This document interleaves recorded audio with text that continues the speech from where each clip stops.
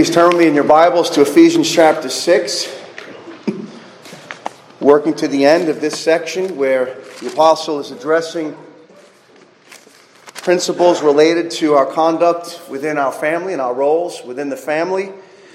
We know that our service of Christ and having been redeemed in Christ, that every area of our lives is affected. God is not just to be part of our church gatherings or just our private devotions. He is to be the center of all of our lives. We're to have a Christ-centered worldview so that even our families, our jobs, how we relate to friends, all that we do in life should spring out of our relationship with the Lord Jesus Christ. We have died to ourselves in that sense. And so today we will finish the principles that Paul gives concerning the role of family members. We have already talked about the roles of wives and of husbands. We talked about children and the way they are to treat their parents, and now we'll talk about parents with respect to how they are to raise their children. And so if you look at me at Ephesians chapter 6, verses 1 through 4, let's hear the word of the Lord. Children, obey your parents in the Lord, for this is right. Honor your father and mother. This is the first command with a promise, that it may go well with you and that you may live long in the land. Fathers, do not provoke your children to anger, but bring them up in the discipline and instruction of the Lord. Let's pray. Father, we do look to you now, and as we continue to work through this text, and you give us these important instructions concerning the raising of our children, we do ask, Father, that you would help us to understand these truths, to apply them, and even those who do not have children, for whatever reason that might be, we do pray that you would help them to see the benefit of these texts, Lord, the principles that are even broader than just dealing with our own children. And so we ask, Father, that you would grant us your Holy Spirit, that you would grant us your grace. We pray for forgiveness for our sins, and that you would direct our hearts to do your will and to see, Lord, that all that we do in life is to be shaped by our relationship with you through your Son, the Lord Jesus Christ. So please bless us and meet with us now. We pray in Christ's name. Amen. Moving on into chapter 6 of Ephesians, we see the apostle then continues to address those gospel imperatives that deal with life in the home. Having already considered the roles of husbands, wives, and children in the gospel-centered home, we come now to the final portion of life in the home, where the apostle addresses fathers as representatives of the parents in the home.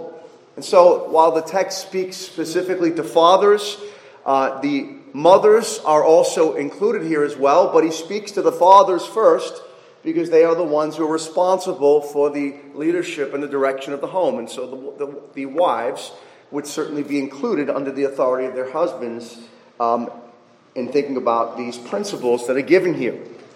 Now, before I give you the outline for this morning, I want you to note one key fact about biblical parenting that I will not address here this morning. It's not primarily seen in the text, but I do believe it is important. I do believe it is a clear biblical principle, and I think we see it very practical in our society, how this, what I'm about to say, affects the lives of children. Something very important about biblical parenting, one of the most important things we need to keep in mind as we rear our children.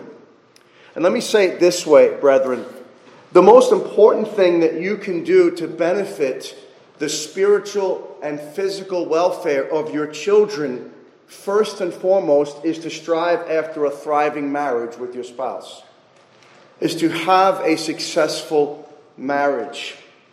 Fulfill your role cheerfully toward your spouse. Paul began addressing husbands and wives, didn't he?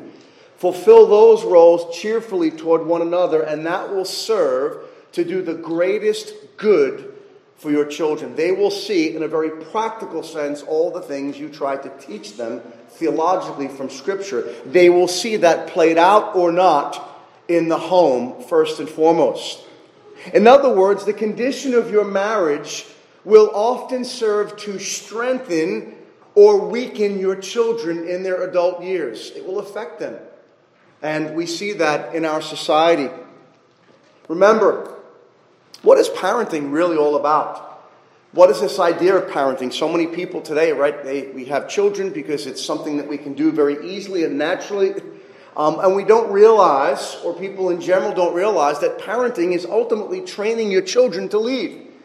You're raising them up, and there's a lot of love and joy in that, of course, but you're raising them up to prepare them so that they can go and that they can lead their own homes one day and glorify God in their adult lives as well.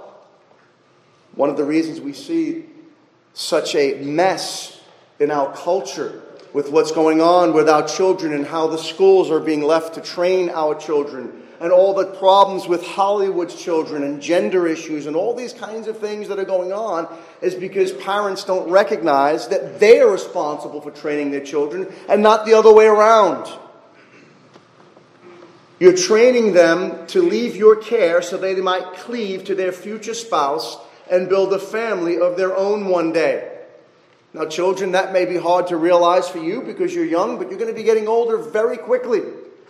And as you dread perhaps the obedience that you required, as you dread the disciplinary actions of your parents, the restrictions, the rules, having to do schoolwork, some of which you say, I'll never use, and probably is correct.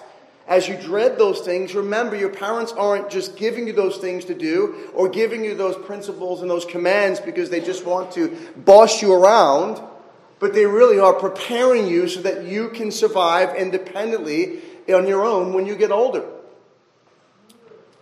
And so, parents, while what you teach your children, though, in word is extremely important, my point here was to say what you teach them by way of example, especially in how you relate to your spouse, is absolutely critical. What do they see in your relationship to your husband, wives, and to your wives, husbands? That is going to be a significant teaching tool for them that must accompany all that you teach them in theory or theologically.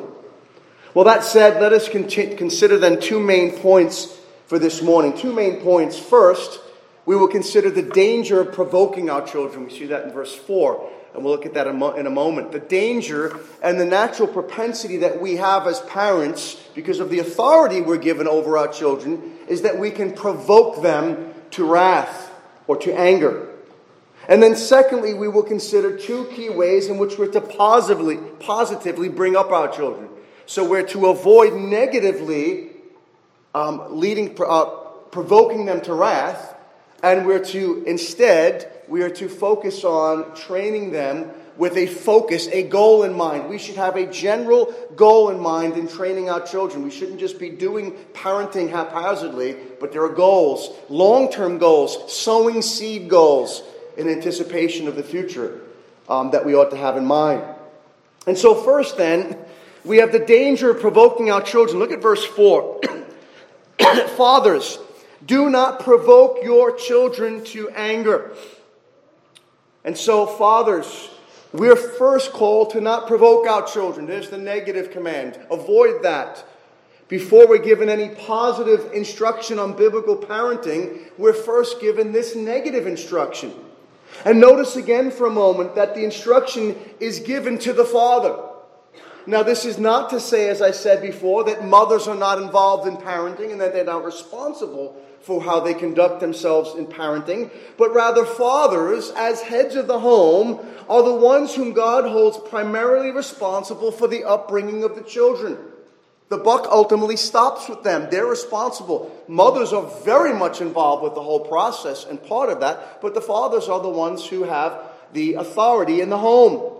And so while mothers have a great responsibility in raising our children, brothers, it is ultimately the fathers who are to blame for the failures of faulty parenting. Who did God go to when Eli's sons acted so terribly and wickedly as they conducted their priesthood in some of the most heinous ways? Did they go to the mother? They went to Eli. It was the father that God went to. And so this instruction is here given to the fathers first as heads of the home, but it is to be carried out by the mothers as well under the authority of their husbands. Mothers have a very significant and large responsibility in rearing the children. Don't neglect to see that. But fathers, we are the ones who the command is given to. We are the ones who are responsible first for how we lead the home. You fathers, do not provoke your children to anger. And so the unbiblical method of parenting, and brethren, this is our natural propensity. If you don't see this in yourself as a father, you're missing something. You're not understanding your own heart. Our natural propensity is to provoke our children to wrath, to use our God-given authority in a way that's abusive, in a way that would raise them up to begin to develop bitterness in their hearts, so that as they get older and begin to become free of your authority, it then springs up that bitterness and defiles many. We've provoked them to wrath. That's our tendency. And so Paul says we are to not do that. Well, what then does this exactly entail? What does it mean to provoke your children to wrath or to anger? It does not mean, to borrow a quote from one dear brother, it does not mean never to upset, never to annoy, oppose, anger, displease, or cross a child. In fact, the way that our culture is training our families today, that will provoke anger in our children, but it's just to let the children kind of do what they want to do, and parents need to ask their permission and just let them be adults as children. One ridiculous article from a woman who graduated from a fine college and who seemed to be very, at least knowledge-wise, or at least having all the information-wise, seemed to be very brilliant, said that even when you're changing the diaper of your child, you should ask for permission.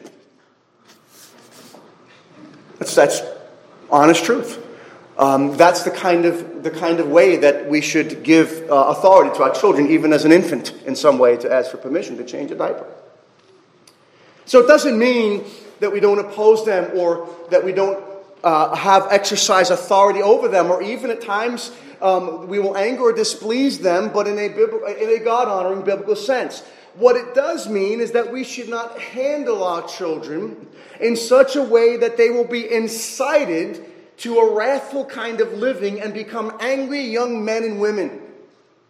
We can do that. And there are many ways we can do that as parents. We can raise them in such a way that they begin to have this bitterness inside of them because of the way that we raise them and we use our authority. There are ways in which we can provoke our children unto a wrathful disposition. And we must be consciously aware of this reality and avoid it. There are ways in which we can intentionally or even unintentionally grind our children, and we can use our authority to hold them in the grinder. Because you're mom and dad. And children tend to want the respect of their parents, especially the father. They want that respect. And so when they don't have it, when they feel like they can do nothing right, when they're hushed because they're children and things like that, we can hold them in the grinder, and it stirs up bitterness within them. It will foster a seed of anger and possibly blossom into all-out rage and rebellion in due time. There are several ways in which parents can provoke their children to anger. And I can remember throughout the course of ministry seeing some children who were raised to dot all their I's and cross all of their T's. And you would see from the standpoint of an outsider, you would say, those children behave so well. Those are children that I wish I knew the secret that these parents had. But then as the children get older, you realize that on the inside, that their parents were abusive in certain senses. And I don't mean necessarily physically, but had done things in such a way that there was lacking gospel love. And so their children were being forced to do this and that and this and that. But on the inside, by the time they got older, they just completely went away from the faith and rebelled because they were harboring bitterness. Here are some ways in which we can provoke our children to anger, brethren. And I believe it's because we're missing we're missing the general plan. We have no plan of action involved in how we raise them. No general direction. It's just haphazard parenting that we want everything to be convenient for us as parents, easy for us as parents, and that's the main goal. And as we do that, we provoke them to wrath. Here are some ways. First, acting surprised and unfamiliar with their sin, as if no one else could ever sin in the way that they sin, or as if you are naturally any better than they are, is one way of provoking your children to wrath. Putting them in a category of unique sin. How could you ever do something like that? When I was your age, I could never do that. You've isolated them. You've put them in a category of ruined beyond repair, beyond gospel repair, because nobody's ever acted like that before.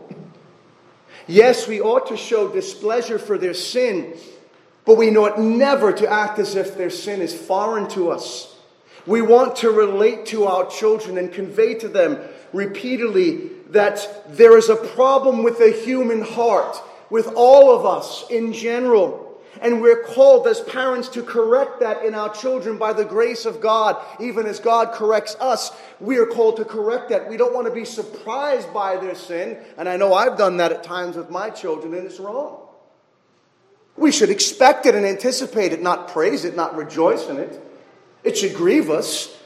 But we need to show our children that we expect that and anticipate that. And that's evidence of the fallen nature so that we can train them in love, in gospel love, to flee from that sin and to flee to Christ. Conveying to them the idea that they are somehow in a wicked class of their own because they have discomforted us and offended us as parents and made life difficult for us by their sin, which we should expect. Putting them into a hopeless state will provoke them to anger and wrath, especially when they know that they cannot meet the expectations of mom and dad. They just shut it down. They just know they can do nothing right. And they're provoked to wrath. Secondly, leaving them no gospel hope when they sin will serve to provoke them to wrath. One of the cruelest things we can do, parents, is to see the faults and the sins in our children and act again as if they are just the worst of the worst and never offer them gospel hope. Never offer them a cure. And to say, look, son, daughter, I can identify with you. I've been there. I still struggle in those kinds of ways. And that's what the gospel is all about. God wants to change that heart and put a new heart in there. And He wants to give you Christ. That's why He came.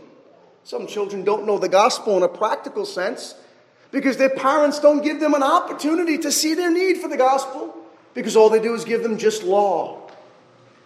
We must deal with them in love and not anger. Seeking to expose to them the reality of what is in their heart, what we know is there, brethren. And pointing them to the answer in Christ. Why am I so surprised to see a cute little baby infant begin to grow and to do things that are in opposition to what I'm commanding them? Why am I surprised by that? When I've passed that nature on to them, which has been passed on to me from Adam. We must relate to them and speak often with our children of what Christ has done in our lives. I like to say to my children sometimes, and I don't know how often I've done it, but I'll say it again publicly, I was a far worse child than any one of them. Any one of them or all of them combined when I look at my childhood.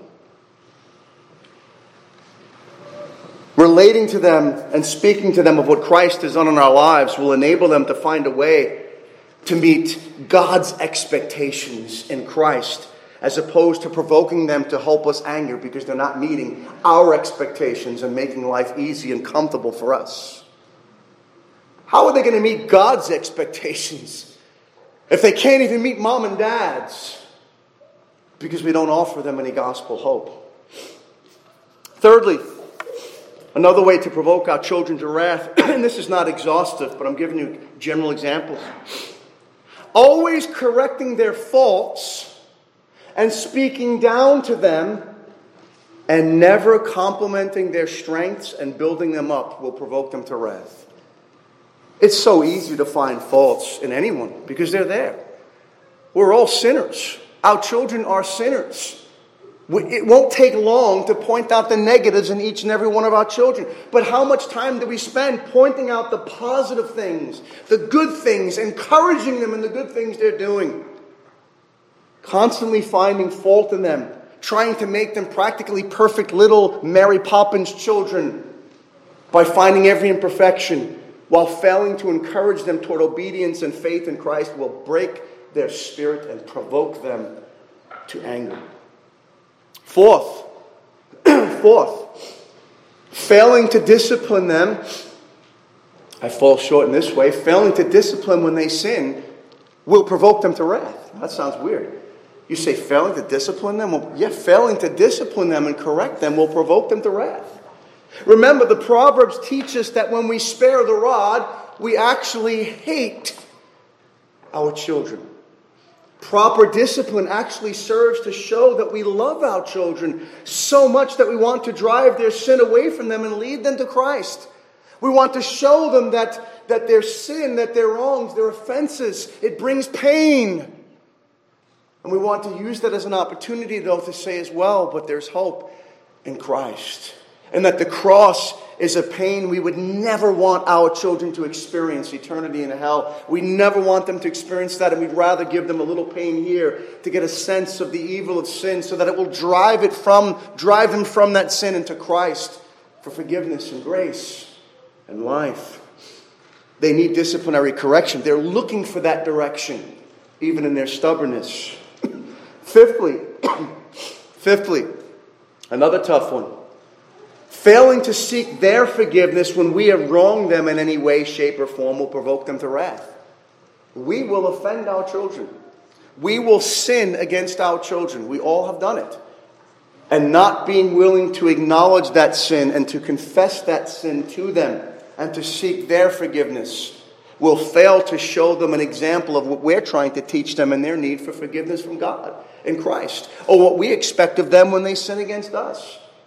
Some parents, and we all have this naturally, are so proud that they are defensive about everything and refuse to ever sit, as it were, at the feet of their children and say, son, daughter, when I did this to you, I sinned. Daddy was wrong. Mommy was wrong. And here's specifically why I was wrong. But Mommy and Daddy have gone to Christ already, and I need to come to you and ask you for forgiveness. I'm indebted to you. Recently, I had sinned against my daughter, Emilia. Now, she doesn't understand much at all. But I had yelled at her. I'd scolded her pretty loudly about something. And don't get me wrong, what she did wasn't exactly good. But the way that I yelled at her, it was wrong. And I actually said to her, now I don't know that she understood any of it, but I said, Emily, I want to talk to you. And I said, Daddy, I sinned against you. I said I was wrong. I shouldn't have yelled at you like that. And she said, she was almost defending me. She's like, well, Daddy, you were just angry. And I'm like, exactly. And I had to say that. Now, I don't know how much she understood, but I knew it was important for me to do that before God. You see, they will see our sin clearly. Children are keen. They're not stupid. And when we sin against them, if we fail to confess it to them and to seek their forgiveness, they will see us as hypocrites who fail to practice what we preach. And brethren, when we sin against our children, not that we want to, but what better opportunity is there to teach them the gospel and about what this is all about than when we come to them for forgiveness? But our pride would often keep us from doing that. Some of us as parents are just never wrong. Sixthly, another way to provoke your children to wrath, this is one I can appreciate in certain ways, is when you discipline them in front of others. That will serve to provoke them to wrath. Discipline should be a private matter. It should be something where you take them apart and say, look, son or daughter, or if they're too young, you pick them up and carry them out of the room in some other area, somewhere where nobody else can see, and talk to them and discipline them, and then bring them back in love with a hug to wherever they were at before. You don't discipline them in front of others. That will provoke them to wrath. And then finally, last two examples that I have. Non-goal-oriented, careless, inconsistent discipline will provoke our children to wrath. If we don't have a goal in mind, if all we see is my son or my daughter is inconvenient, I'm in the middle of doing this, and they're doing this, and they're making me uncomfortable, they're making me have to go out of my way to deal with them when I have all this stuff to do, if that's the extent of our teaching and discipline, we will ultimately provoke them to wrath. There needs to be an oriented goal, a goal in our rearing of our children in mind at all times that we must strive for. And I'll get to that a little more so when we get to the second part in verse 4, in the positive ways that we're to raise our children. But then finally, eighthly, and this is just kind of a shotgun style, a spread gun style of ways in which we can provoke our children to wrath. I can't get into all these, but some of them would be failing to build a relationship with your children. It's so easy for us fathers to be very busy in so many things. We're very work-oriented. Mothers can get busy with dealing with the younger ones and begin to neglect some of the older ones because that's where it requires more attention. Just failing to build a relationship with them. Failing to express loving interest in them. Failing to take an interest in them. Showing favoritism. Failing to listen to them and to hear their side of the story. Just not being willing to listen to them. And just saying, no, don't say anything. Right? Not listening. Failing to keep promises. Boy, that's a big one, isn't it? Yeah, I'm going to do this. We'll do this tomorrow. We'll do this, I promise. Or I don't make promises. My kids know that. I don't make promises because I know that so often something happens and then you can't do it. And my kids will tell you, oh, you lied. I'm like, ooh, that hurts. Failing to keep promises. Abusive words toward them. Modeling sinful anger yourself. Carelessly exposing their sins in casual conversations with others. Isn't that a wonderful thing to do? Your kids are there. Oh, yeah, you should see my kid. He always gets in trouble and saying that right in front of your children. Not a good thing. Failure to maintain harmony in your marriage will provoke your children to wrath when they see mom and dad not working together. All those things. Brethren, we can go on with this list, but suffice it to say that we must be consciously aware of the fact that we can wrongfully provoke our children to wrath. There's a reason why Paul specifically says, as an address to the parents, to the father, do not provoke them, because that is our tendency. The Bible doesn't just pick random things to address. Say, you know what? I can only address one thing. Don't provoke your children to wrath. No, the Holy Spirit knows our tendency. Let us engage their hearts regularly and strive to ensure that they're not harboring any bitterness. Let's try to talk to them, try to communicate with them, and see where they're at. If we find that they are harboring bitterness, let us work through it with them before it springs up and defiles many. And if we have wrongfully provoked them to this end, let us confess this to them and lovingly seek their forgiveness. Let us repent and let us pray with them about the matter. And so biblical parenting, brethren, involves first, from a negative standpoint, what we don't do. We are to strive not to provoke our children to anger. Secondly then, that's the negative. There are two key ways in which we are to positively bring up our children. So we're to seek to avoid the one. And then there are two positive things that we're called to do in seeking to positively, proactively seek to raise them with goals in mind as we train them to leave the home at some point. Look at verse 4. Fathers, do not provoke your children to anger, but, here's the replacement, remember the put off, put on language, but bring them up in the discipline and instruction of the Lord. And so rather than provoking our children in some aimless fashion, we're to bring them up with a goal in mind. We're to be goal-oriented parents, rather than confusing them with haphazard, random, careless discipline. We're to bring them up in the training, we're told, in the instruction, in the discipline, in the instruction, or in the admonition of the Lord. The Lord's way gives us a biblical goal to strive toward. Thank God, He gives us something. He doesn't just drop children in our lives and say, do what you can. He gives us general goals so that we can rear them up with an actual purpose in mind. Isn't it a blessing when you have a purpose? When you have goals? It's a horrible thing to go through life and just have no goals.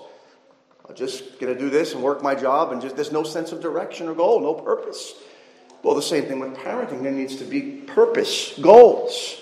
This will give both parents and children an understanding of all that is taking place. And the wonderful thing about this is you can pull your children aside as you find yourself drifting from the goals and becoming oriented in just a more haphazard fashion, or just a fashion of convenience. You can say, look, we're getting off the page here. Mom and Dad are getting off the main goal here, the main page, and we want to get back on track. And we want to say that we ask your forgiveness for not doing these kinds of things in our raising you. But we need to make corrections because God is holding us accountable, and we want to do what's best for you. And so you could always have that talk with your children and bring them back in the right direction. See, where there is understanding between parents and children, there's a lack of confusion. Confusion causes bitterness. It causes anger.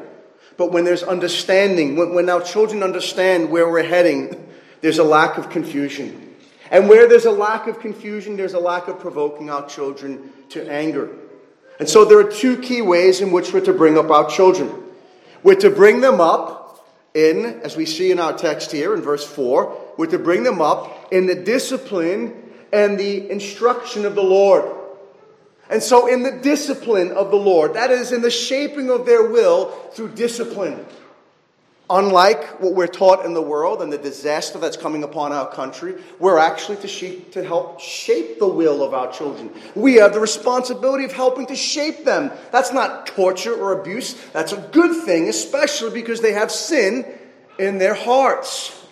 And we're to bring them up in the instruction or the admonition of the Lord. That is the shaping of their mind through teaching. And so there's discipline. We want to address the will of our children, but we also want to address the mind and the teaching that we're to give them as well. In our preparing them to ultimately leave, we must train them in a general sense. We can say it this way. We must train them in the fear of the Lord. We must train them to understand in their actions and in their lives that there is a God who has designed us for His glory. We can't see Him. Our children can't see Him. And so we have to teach them about this God who has created all this glory and this beauty, but also about His character and what He expects of us, and that we're accountable to Him. That in the beginning, God, and then everything else follows. We must seek to build character and Christ's dependence in them. I said that last week. The greatest goal that we have as parents and our children need to recognize is that we want them to depend upon Christ more than anything else. It would be great to assume that we don't have to do this and that they will just naturally depend upon Christ and desire to please God. But that is a false assumption, because we know that a fall has taken place. Brother BJ was at his house the other day, and he's developing this nice garden in his backyard, doing a great job. And I know Jeremiah and others have these beautiful gardens. And if you just leave those gardens to themselves, don't do any cultivating, don't turn the soil over, don't water, don't make sure there's enough sunlight. BJ had to take down some trees to make sure there's enough. All this hard work and task. If he doesn't do that, what do you do if you do nothing? Does it take any effort to cause weeds to grow? Just don't do anything, and weeds will grow. And you will not grow anything profitable from that garden. But to actually cultivate and bring out fruit from that garden, vegetables and good food and produce, you got to work hard. Well, it's like that with children. Because a fall has taken place. Thorns and thistles now come up. And so such training is necessary because they have that problem called sin dwelling right in them from birth. In Psalm 51, David says, "Behold, I was brought forth in iniquity, and in sin my mother conceived me." Children aren't born innocent. They're born with a sin nature. They're conceived in sin by two sinful parents. And so they need training. Their default mode is not to naturally seek the God who created them. It's to oppose Him. It's to rebel against Him. It's to hate Him and to love everything that He opposes. That's their default mode, and we need to train them with difficulty in the right direction. Well, this wretched reality, which is within all of us, is in our children as well. It was in us, and we passed it on to them. Say, where did you get that sin from? Mom and Dad. We gave it to them. You ever notice, those of you who are parents, as you look at all your children, you say, yeah, I think Johnny looks a lot like me when he's doing those kinds of things. We look at all of our children, my wife, and I say, yeah, these ones are more like me, and these are like my wife. I wish they were all more like my wife, because I see some of the habits that I had. See, we're aware of this reality, but they are not. We're aware of the bondage of their will and their enslavement to sin from birth, but they're not. Titus, my dear son, who we love, and we love to see him smile. He's starting to smile now, and we all love to hold him and pass him around. But there's sin bound up in the heart of that child, and I need to teach him the ways of Christ and the gospel. He doesn't know that, but it's there. We're aware of their desperate need of grace in Christ. They're not. They are natural-born enemies of God, even as we were. And so we must train their hearts. We must teach them about the reality of sin and its consequences. And we must seek to lead them to Christ, who can bring them into the new birth by His Spirit. If they're attached to Christ, then they're safe. And we do this by bringing them up in the discipline, in the instruction, in the discipline and the teaching and the instruction of the Lord. Discipline or correction is a corporal form of training for our children, where we seek to break their will but not their spirit. They're born with a sinful will, bent desires. And we are called to break that will, tenderly break it, but not their spirit. Teaching engages their mind with biblical truth, applying Scripture to general circumstances as well as their present circumstances. We're to train their mind, to train them how to think biblically so that they would renew their minds, their naturally corrupt minds, according to the Word of God. And then their minds will then be in turn used to change their hearts. In our love for them, we must strive to turn unreasonable, sinful creatures into servants of the living God. What a wonderful blessing it is to have that responsibility. Some women here and who are homemakers, right? Homemakers today tend to get the looks like they don't work hard, when they often work harder than the rest of us. But don't see that as a negative thing. And I'm not criticizing those who have to work. I realize in our society, we need to have, in some situations, we have to have two workers in the home to make it. But if you're a homemaker, you have an important job there in seeking to train that tender heart. We must strive to prayerfully plug our children into the line of grace to which we are currently and most joyfully attached ourselves. We want them attached. This is where those super nanny and 911 nanny techniques fall apart. We've seen those right on TV. Super nanny. There's a dysfunctional home, and this nanny comes in and like Nanny McPhee and comes into that home and uses all these behavioral techniques to get the children to do what she wants. But none of it has to do with attaching them to Christ. It's all plastic fruit. It's like growing a tree and it has no fruit. And rather than replanting it in a place where there's water, you just staple plastic fruit to all the limbs. That's what Super Nanny and those kinds of behavioral treatments really do, without changing the heart. You see, they have as an end, the world has as an end, simply getting their children to jump through hoops that will make life easier for you. That's their end goal. It's not about simply getting your children to do what you want them to do, removing all of your inconveniences. That's not the goal of parenting. That's called behaviorism. And that lacks any gospel hope. You can have a very nice and easy life and be a military sergeant in your home and get your children to do all kinds of things, and they'll go right to hell, even with this plastic morality. You want to train their hearts.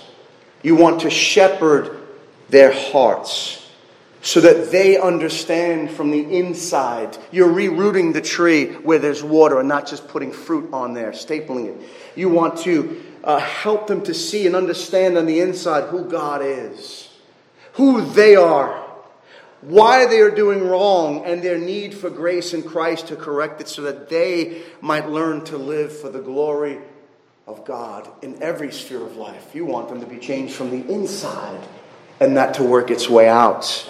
Replant the tree in a good place where it gets nourishment and proper water, and it will produce its own fruit. You don't want children simply to live for rewards. You want them to see their emptiness because God is not in their lives.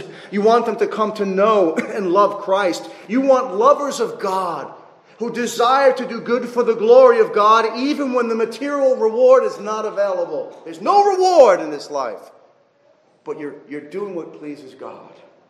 You want them to act out of love for Christ and not out of love for themselves. Biblical training is God-focused and not self-focused. Super nanny discipline may be easier, but it's by far not what will be best for your children in the long run, and it produces nothing more than Pharisees at best and rebels at worst. And it is certainly not oriented toward glorifying God, and so we must train them God's way. And this does require corporal discipline, teaching them right and wrong, teaching them to respect authority as parents and authority in general. We want our children to be those who respect authority, who respect their parents and authority in general. They must learn that they're not autonomous in life, and they must learn to live under and respect authority. Their will must be lovingly broken. And so corporal discipline involves the use of the rod. It involves disciplining, what we might think of as spanking. Now, I'm not referring to child abuse, but disciplining in love. With the discipline not in anger, but lovingly, with the goal of training our children unto the fear of the Lord.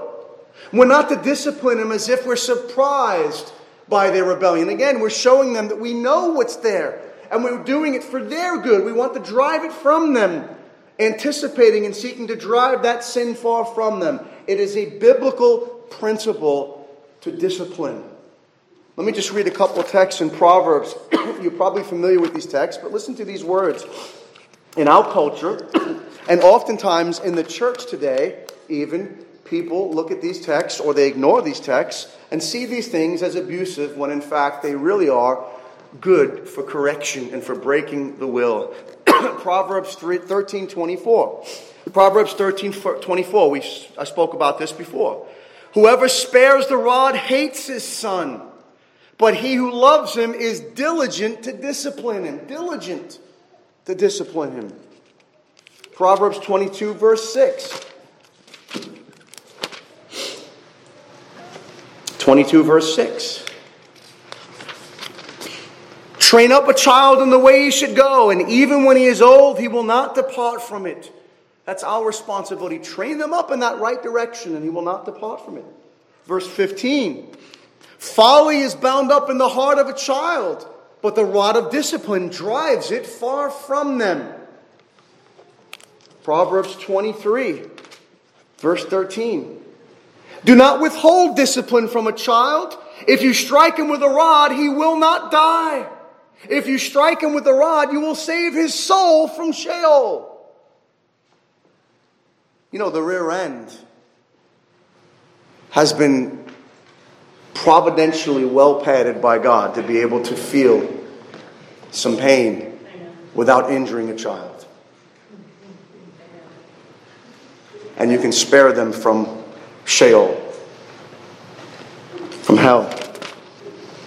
Chapter 29, verse 15.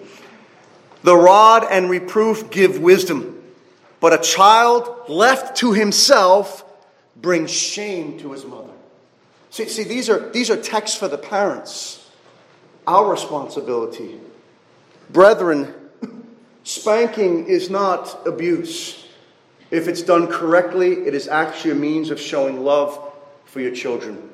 And it's one of the ways in which we train our children. In Hebrews chapter 12, what does it say about how God trains us? It says, whom he chastens and scourges. Those who God whips and chastens, we're talking about dealing with adults now, he loves. But he who is spared discipline is not a true child, right? In Hebrews chapter 12 it says that. We know that we're God's children if we receive strong discipline from the Lord, because he is disciplining us unto our sanctification and saving us from a lot more problems later on because of our sin. Brethren, anticipate folly in the hearts of your children and be prepared to deal with it. Draw biblical boundaries, convey them to your children, lovingly discipline them when they go beyond those boundaries. Expose the problem in their hearts, not by surprise, but showing them that that's the reality of what the Scriptures teach, that that same sin is in your heart, and point them to Jesus Christ as their only hope of salvation and change. A good book that I might recommend, and I wish I adhered to it more faithfully myself, is Ted Tripp's book, Shepherding a Child's Heart. What a wonderful book if you want to read a good book on discipline in love. It's a great book. But don't just spank them. Don't just discipline them in that way. Use such opportunities to pray with them and to teach them about godly character and their need for grace. Daily spend time with them in the Scriptures, teaching them the whole counsel of God. Interact with them after Sunday sermons and make sure they understand the main points. When they're old enough, have them take notes. Bring them into the means of grace as much as possible. This is far more important, brethren, than teaching them sports, than teaching them self-defense courses, as important as that can be, than teaching them how to play musical instruments, than teaching them dance classes. All those things can be helpful and good.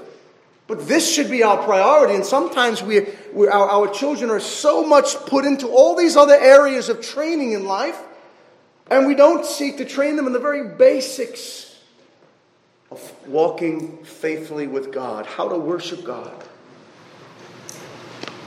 You know, one of the things that I'm rethinking myself at the luncheons here, when we pray together, why do we let our children go out and play and do their own thing? What an opportunity. Now, I realize that if they're not converted or whatever it might be, it could be tedious for them, their attention span, but they can watch a 2.5-hour movie. Why not bring them for 20 minutes into the presence of God with us as we pray, and let them see us pray together? Let them get that experience now so that they'll be trained as they get older to pray as well with the body. What are they going to think of prayer meetings later on if we just let them leave because they're too young?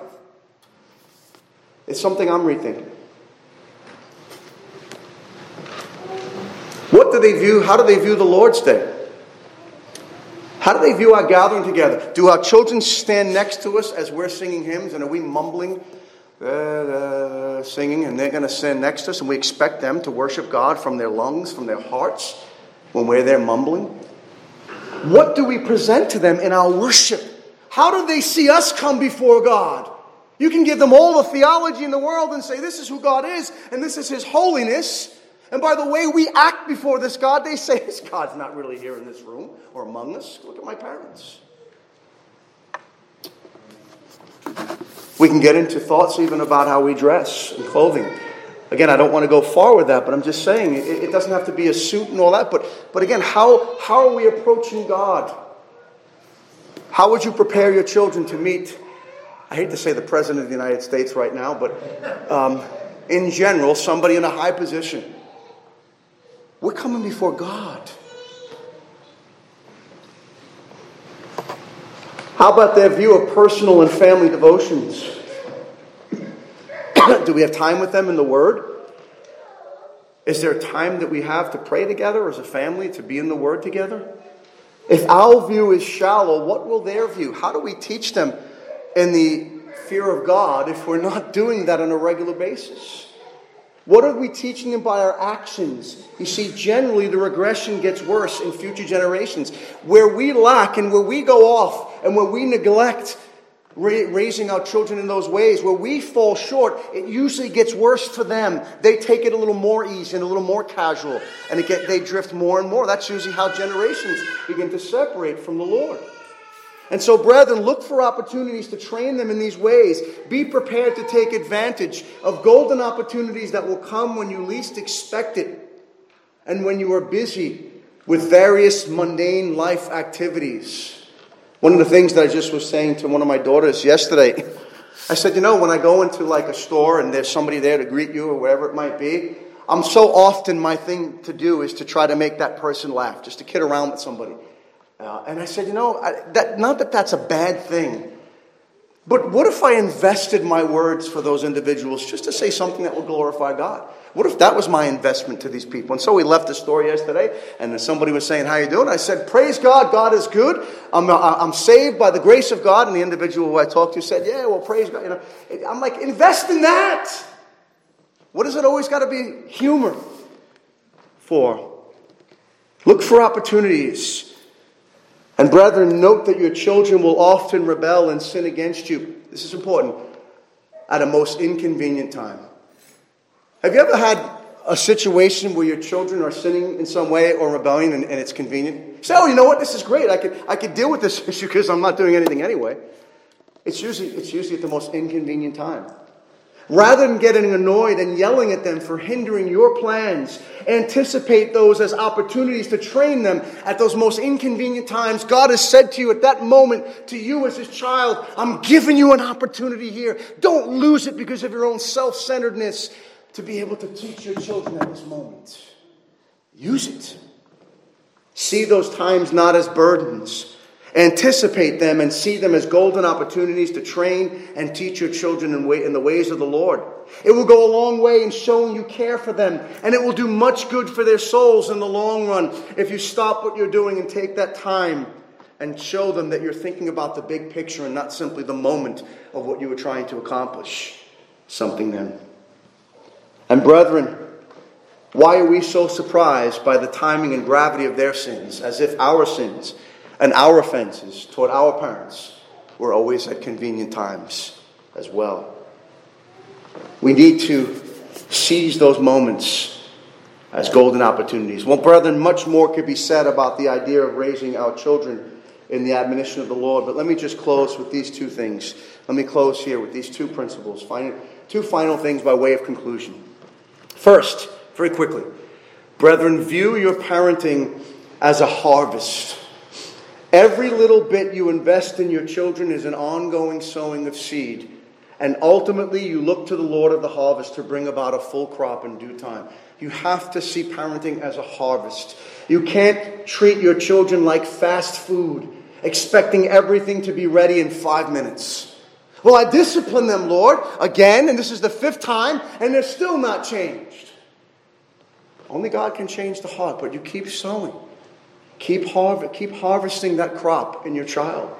Be prepared to continually invest for the long haul, or you will eventually throw your hands up in the air in defeat and saying, what's the use? You'll give up. Make use of every opportunity to bring your children in the means of grace. Center your life in Christ. Center your home in Christ so that your priorities will teach them what is most important in life. Bring them to the services of the church, to the fellowship events of the church as much as possible. You have no idea what kind of seed is being sown in the hearts of your children at those times. See, we're just always looking for quick results. We're like McDonald's. Yep, I just want a number 2 value meal right now, and I want to get it, and I want to eat it in the car before I get to my next destination. We just want it right away. You can't treat parenting like that. It has to be looked at as the big picture, sowing that seed. A little water, a little sowing, a little cultivating here, dealing with rodents and things like that. They may not appreciate it, your children. They may yawn and show no interest, but remember you're investing in a harvest. You're planting seed with the hope that God will bring the increase, blessing your faithful labors in Christ. Every little investment is significant. And then finally, brethren, always parent at the foot of the cross. Always raise your children with your own feet firmly planted in the grace of Christ. You will constantly need Christ's grace to enable you to persevere in your parenting. We cannot persevere. We cannot remain consistent if we're not consistently at the cross. Otherwise, you will be overwhelmed by your failures and shortcomings.